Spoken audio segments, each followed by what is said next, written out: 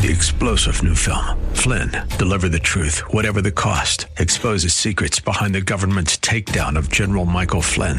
Flynn knew what the intel world had been up to. He ordered the first audit of the use of contractors. This set off alarm bells. He told the truth. He was the most dangerous person for Donald Trump to hire. They had to get rid of Flynn. Flynn, deliver the truth, whatever the cost. Available now. Watch it today. Go to salemnow.com. salemnow.com. And good morning. I'm Gary Randall. Thank you so much for joining me today. Always a pleasure. Today is Friday, July the 31st, 2020, in the year of our Lord. Today on July 31st, 1777, during the Revolutionary War, Marcus Lafayette, he was a 19-year-old French kid. He was a nobleman, but he was a child. No, not a child, but he was a teenager. George Washington knew of him and knew of his training and trusted him because Lafayette was a real friend of the American Revolution. So he brought him here to America and made him the Major General in the American Continental Army today, 1777. That was a pivotal point in the whole military effort of our Continental Army because George Washington admittedly didn't have training in warfare. He was a smart guy, but he didn't know much about that. But he was smart enough to know to bring people around him that he could trust and that had training in actual warfare. Lafayette was one of those. 19 years old. He made a difference. Today in 1790, the U.S. Patent Office opened. Today in 1954, Pakistan's K2, I think that's the second tallest mountain in the world, isn't it? I think after Everest. I believe it is. Anyway, Pakistan's K2 was conquered as two members of an Italian expedition. They reached the summit. Today in 1964, American space probe Ranger 7, it reached the moon, transmitting pictures back to Earth before impacting the lunar surface. And today in 1971, Apollo 15 crew members, David Scott and James Irwin, they became the first astronauts to use a lunar rover on the surface of the moon. I got to tell you a little sidebar to this that people may not know. James Irwin and I became friends, the astronaut, Jim Irwin. We became pretty good friends. In fact, we developed a relationship to the point that he and I we were planning to go to Mount Everest with a group of people, or Mount Ararat, because he felt that he knew, he had done a lot of study, where there might be remains from Noah's Ark. And I was pretty intrigued with that because I thought, man, wouldn't that be great to discover and verify and kind of put it in the face of the atheists, you know. So I was all in on it. I don't think my wife ever was all in on that particular trip. But anyway, before that could happen, Jim died of a heart attack. He lived in Colorado Springs. He just dropped dead one day. But what I wanted to tell you about Irwin and this Apollo 15 crew who used the lunar rover on the surface of the moon, Jim Irwin really loved the Lord. He was really committed.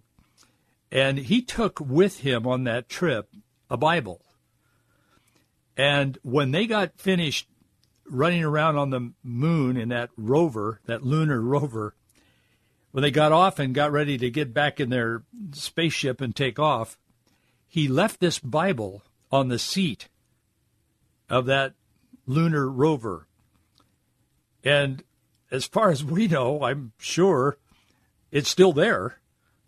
He said, he told me, and he told others, he made a speech about it, but he told me, he said, Gary, he said, I just thought maybe the Soviet Union in those days and China, whomever, when they reach the moon, somebody's going to want to check that out if they're in that vicinity and look at what we did and, you know, how it was made and one thing and another, look at the technical aspect of it.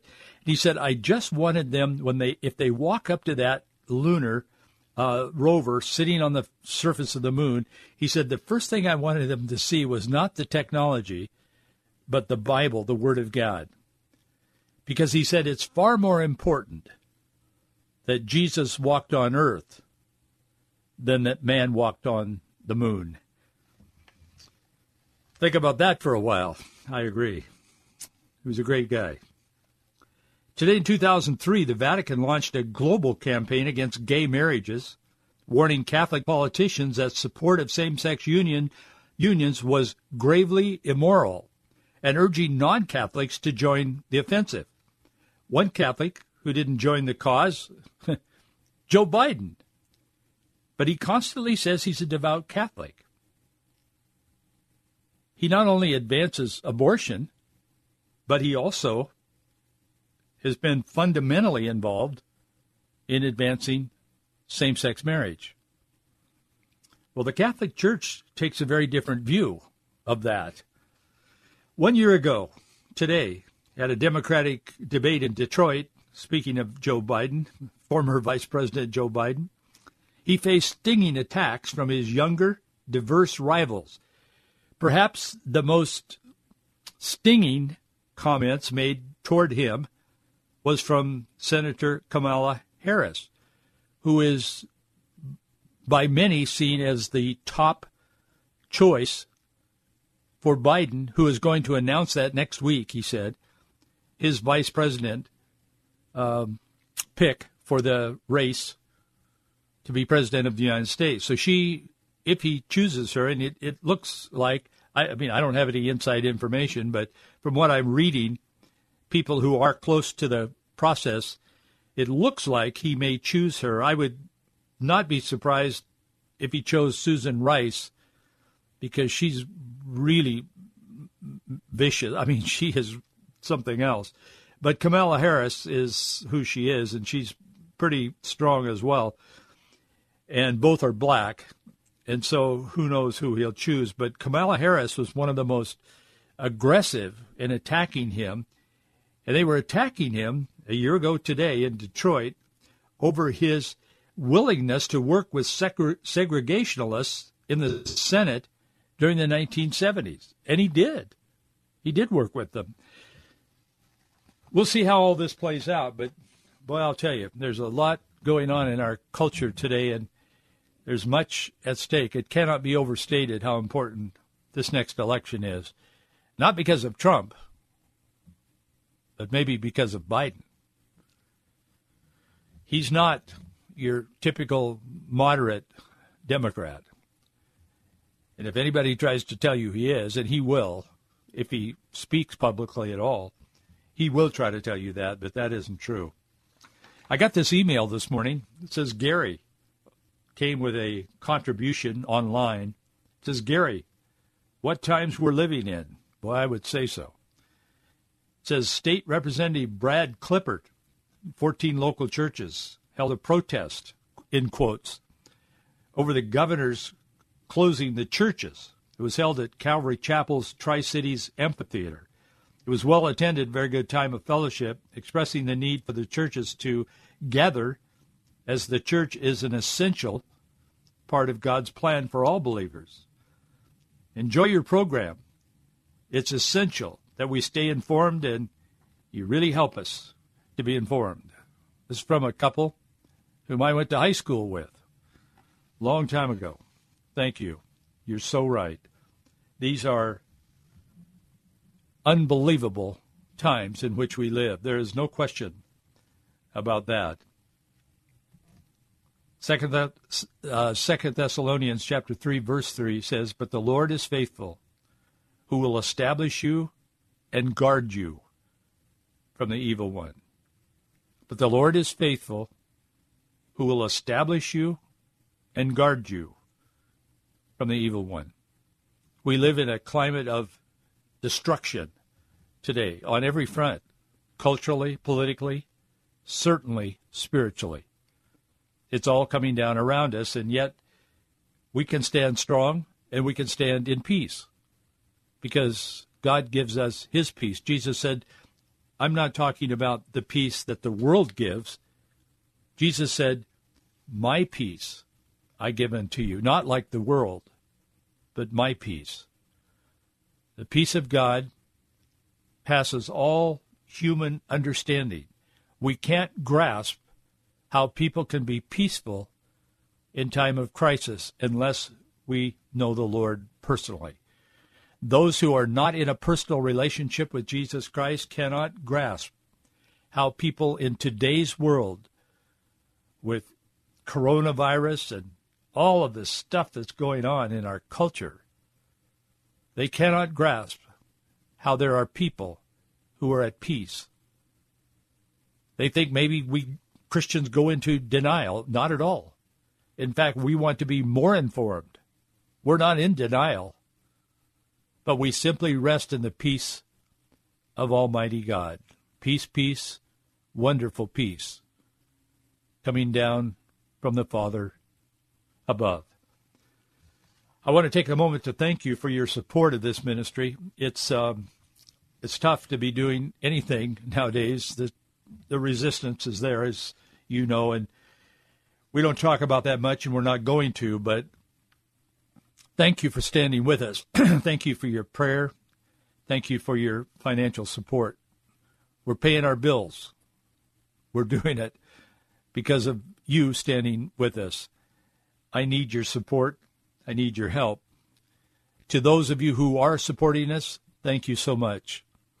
To those of you who are not, but you feel that what we're doing is valuable, please consider, prayerfully consider, becoming a supporter of what we're doing. We are trying to inform as far as what's going on every day.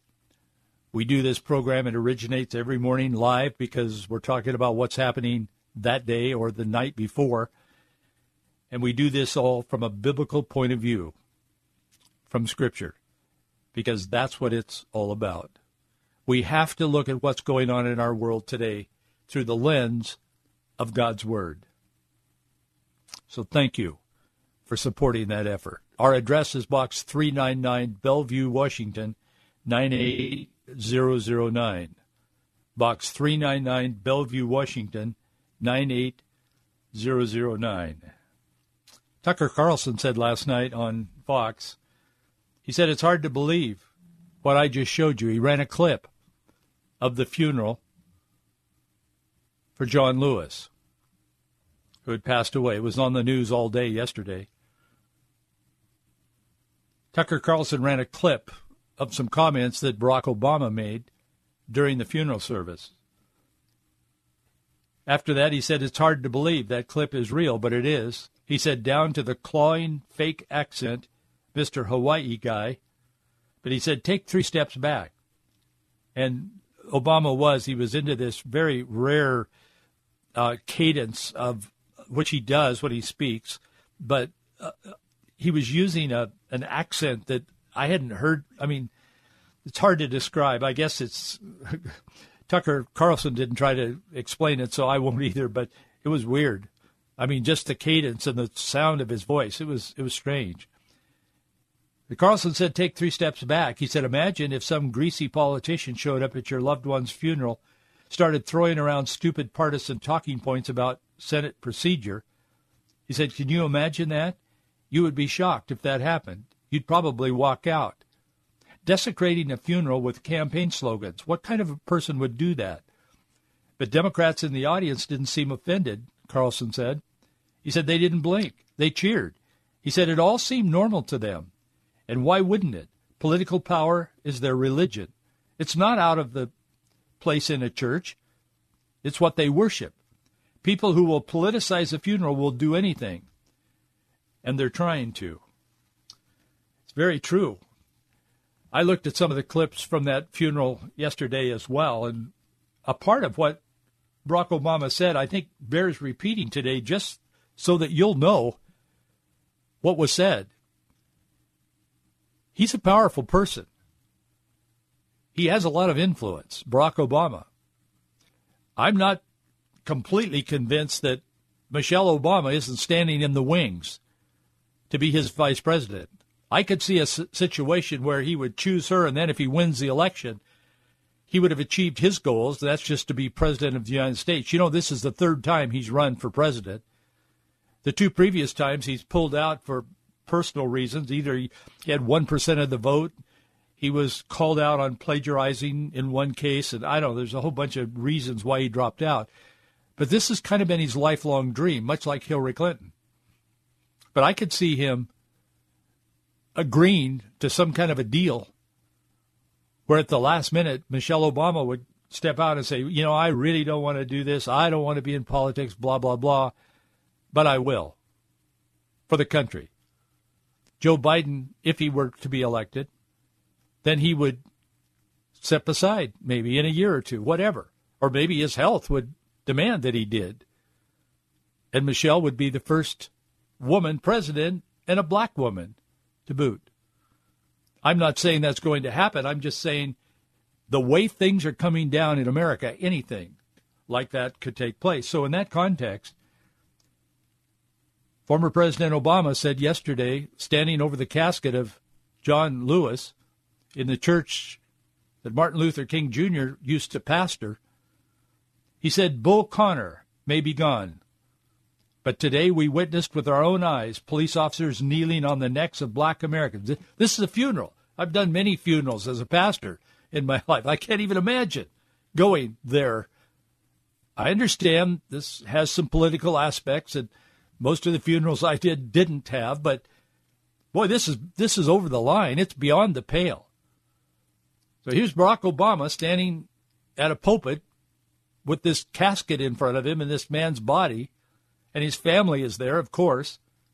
He said, Bull Connor may be gone, but today we witnessed with our own eyes police officers kneeling on the necks of black Americans. George Wallace may be gone, but we can witness our federal government sending agents to use tear gas and batons against peaceful demonstrators.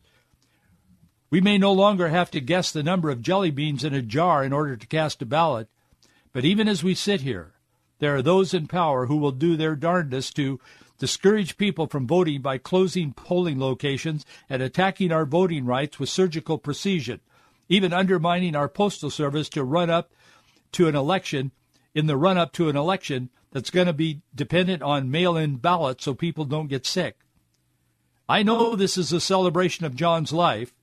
There are some who might say we shouldn't dwell on such things, but that's why I'm talking about it. John Lewis devoted his time on this earth fighting the very attacks on democracy and what's best for America that we're seeing right now. Wow. If he wanted to plan to be divisive, he couldn't have chosen better words. The segregationist Bull Connor, he was a Democrat, by the way. He was the city official in Birmingham, Alabama, back in the day, who in the 1960s directed the fire hoses, the attack dogs, that stuff that you see all the time on television. It's horrible. Blacks were marching for voting rights. Bull Connor, a Democrat, ordered the Birmingham city employees to go out there and release attack dogs and turn fire hoses on the blacks who were marching for the right to vote. And he had to bring this up at the funeral. But he never mentioned that Bull Connor was a Democrat. He was one of them. He turned against the civil rights protesters, even children. But to bring up that kind of an ugly and truly, they talk about systemic racism. That is systemic racism. But it's in the past, and maybe he could have said, look at the progress we've made. But no, he doesn't do that. And Biden isn't capable anymore, cognitively, of talking about anything for more than a minute or two. He mentioned George Wallace. George Wallace was an old-time segregationist. Actually, he could have used him as an example of progress, as they like to say. The progress we've made in our society. But no, he couldn't do that. George Wallace was ultimately shot and paralyzed in an attempted assassination, but he came to denounce his earlier views. He spent the last part of his life, I'm not trying to characterize him as a good guy, but I'm saying he spent the last part of his life in a wheelchair going around telling people how wrong he was about his segregationist views. But we have to ignore the progress and dwell on the ugly past because we feel, if we're a progressive, that that's more effective. Hillary can't even let go of the 2016 election she lost. She's still talking about it. She's still analyzing. 4 years ago almost. Why she lost. She lost because America didn't want her. Obama can't let go of the past, even standing over the body of John Lewis. That's where the progressive is coming from, and God loves them, and God wants to change their lives. But I will tell you, this is a destructive mindset. It's a destructive worldview. It is secular, no matter how much they say they are Christian, and no matter how much they say, Jim Wallace and the rest of them on the religious left say this is God's will and all. I am telling you, they are misrepresenting the Bible, and they are misrepresenting the truth, and they are misrepresenting what America is all about.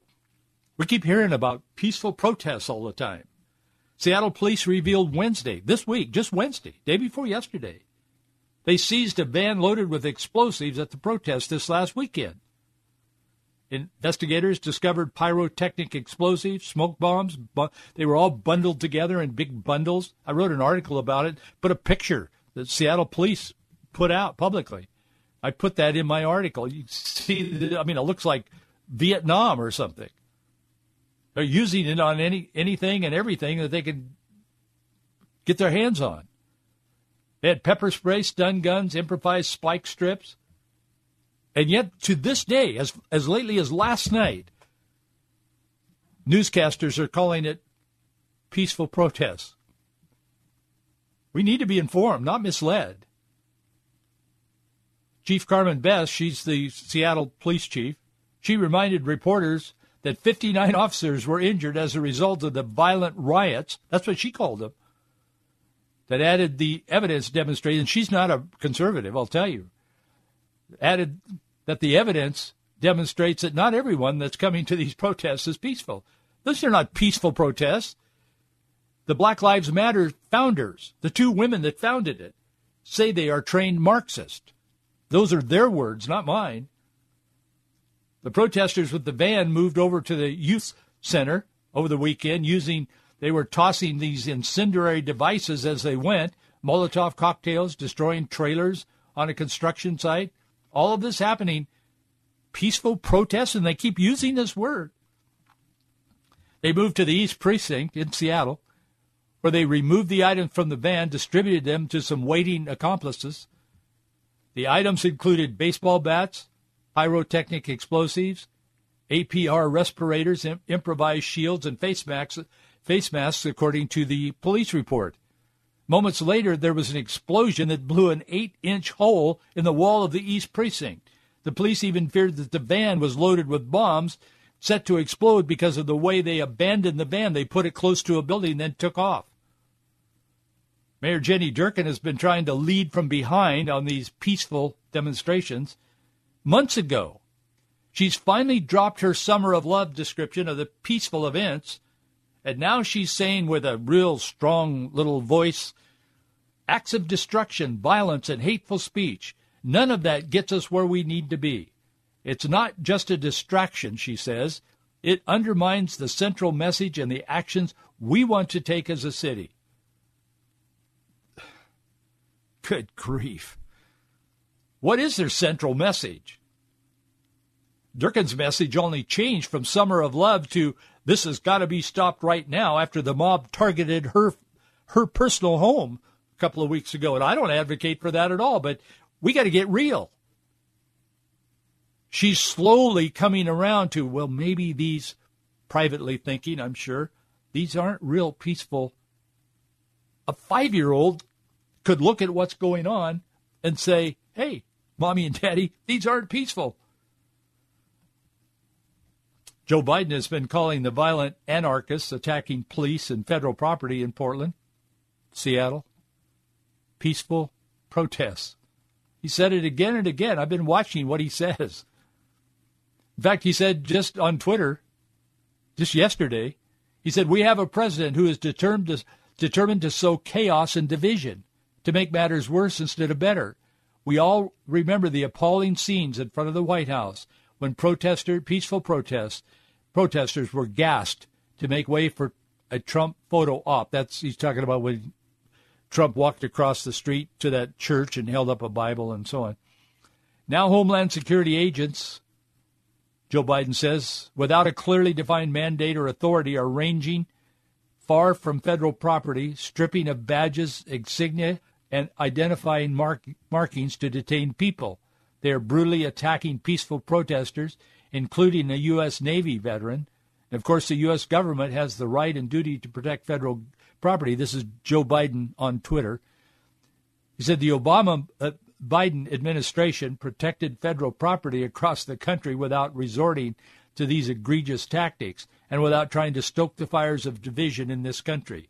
We need a president, that would of course be him, we need a president who will bring us together instead of tear us apart, calm instead of inflame, and enforce the law faithfully rather than put his political interests first. Well, it's interesting that Biden would say that because he spent nearly 50 years, 40-some years, in elected office. Donald Trump has gone out and made a fortune on his own as a businessman, not a politician, came and ran and is in this whole cauldron of politics. Probably it's costing him money as far as his net worth. I don't know, but I would guess it is. And Biden has been this career politician who's now making these kinds of distinctions. See, that's why it's so misleading in the culture today. Actually, the Obama-Biden administration had a long history of endorsing violent protest movements. Remember the Occupy Wall Street? It was like this. I mean, not to this extent, but it was very similar. Even Black Lives Matter, back some years ago when they were first surfacing, they were doing this kind of stuff, and Biden and Obama were cheering them on. They weren't trying to rein in the riots and all that stuff that was going on. The Occupy movement had the same elements. Yesterday, Biden, like Durkin, he began walking back a little bit what he had said, just a few hours after he had said it. But in Biden's case, it was his political aspirations that could be destroyed. So all of these people, they're not acting on principle. They're acting on expediency for their political goals and their political plans. Well, I'll tell you, rebellion is not merely a reaction of anger or outrage.